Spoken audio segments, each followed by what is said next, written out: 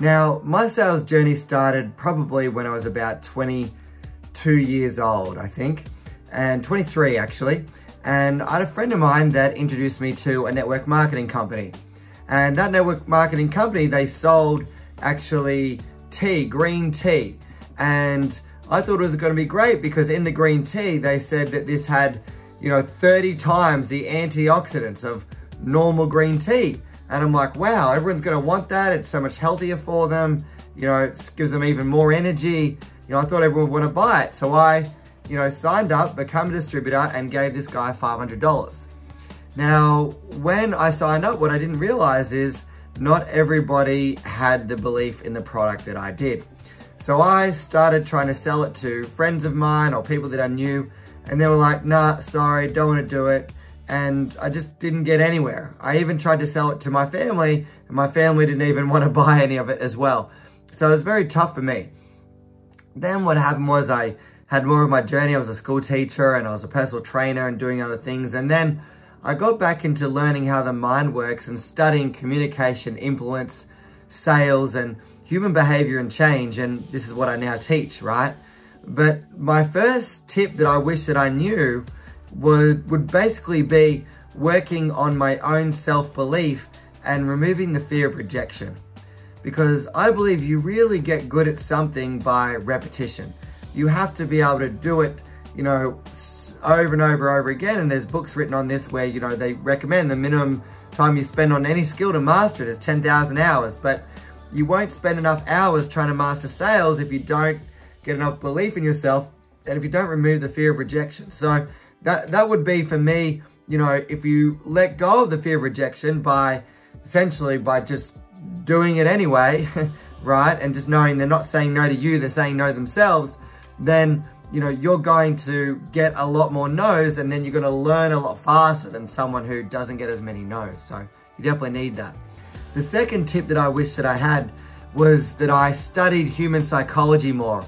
I've now spent $1 million on my mind studying why people do what they do, but you've got to know, what drives human behavior, and, why do people, act and respond a certain way. And, an example of this is people might struggle to, trust you in what you have to have and what you offer them if they've had trust broken in the past, for example.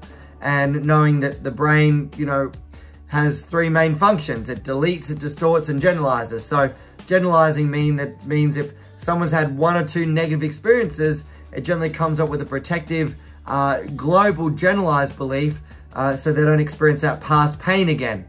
So if they've bought products in the past and they didn't work, or they had a negative experience, then that's one example of when they go to speak to you, they might be filtering you through that negative experience, right? That's just one brain function of generalization, right? Deletion, if the people delete possibilities, if they don't believe, that they can succeed, or if they don't believe your product works, they're going to delete that it's even possible. Distortion, people make up negative meanings about things based on their past experiences as well. And so knowing things like this and a lot more really helped me to understand why are people saying no, or why is this person not opening up to me, and it helped me to gain much more trust with people, actually. The third tip was, I would recommend for myself, I wish that I got trained by an expert. Success leaves clues. If you can find somebody who's really good at sales and they've mastered it, and you go and work for them, that's what I did when I started out, you're going to learn off their mistakes a lot quicker. They're going to coach you through the mistakes. And I think that having a really immediate, consistent feedback loop is why you get better faster. And the fourth tip is just learning how to communicate.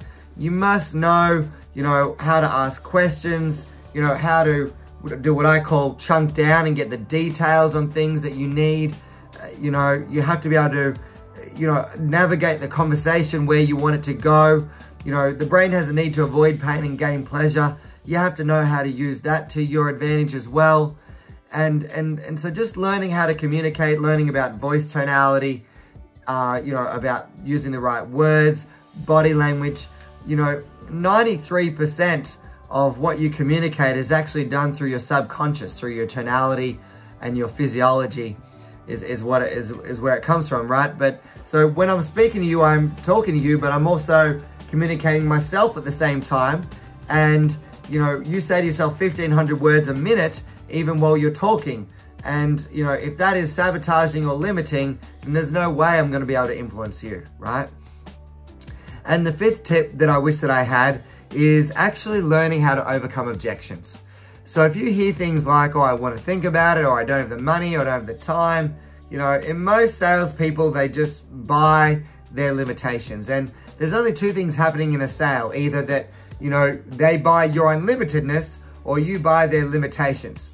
And, you know, early on, I used to just accept people's objections, but now I've learned how to really, you know, do what's called, one of the things is isolate them. So if someone says, oh, I don't have the money, then, you know, you can say to them, is it only the money that's holding you back? Or do you feel that you know, don't totally believe, you know, that the product's going to work, or that you can succeed, or that you see enough value in it? Like, be honest.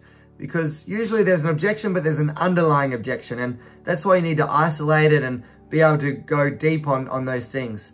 So I wish that I'd studied this, and I guess that's why you've got YouTube, or you can pay for courses. You know, I've got a program as well. If you're looking for more information about how to master communication, influence, sales, and do these things, then there's going to be a link below that you can click on to book a call and find more information about that. And, you know, we would love to show you how to master these things. But I hope you enjoyed this video and you got lots out of it.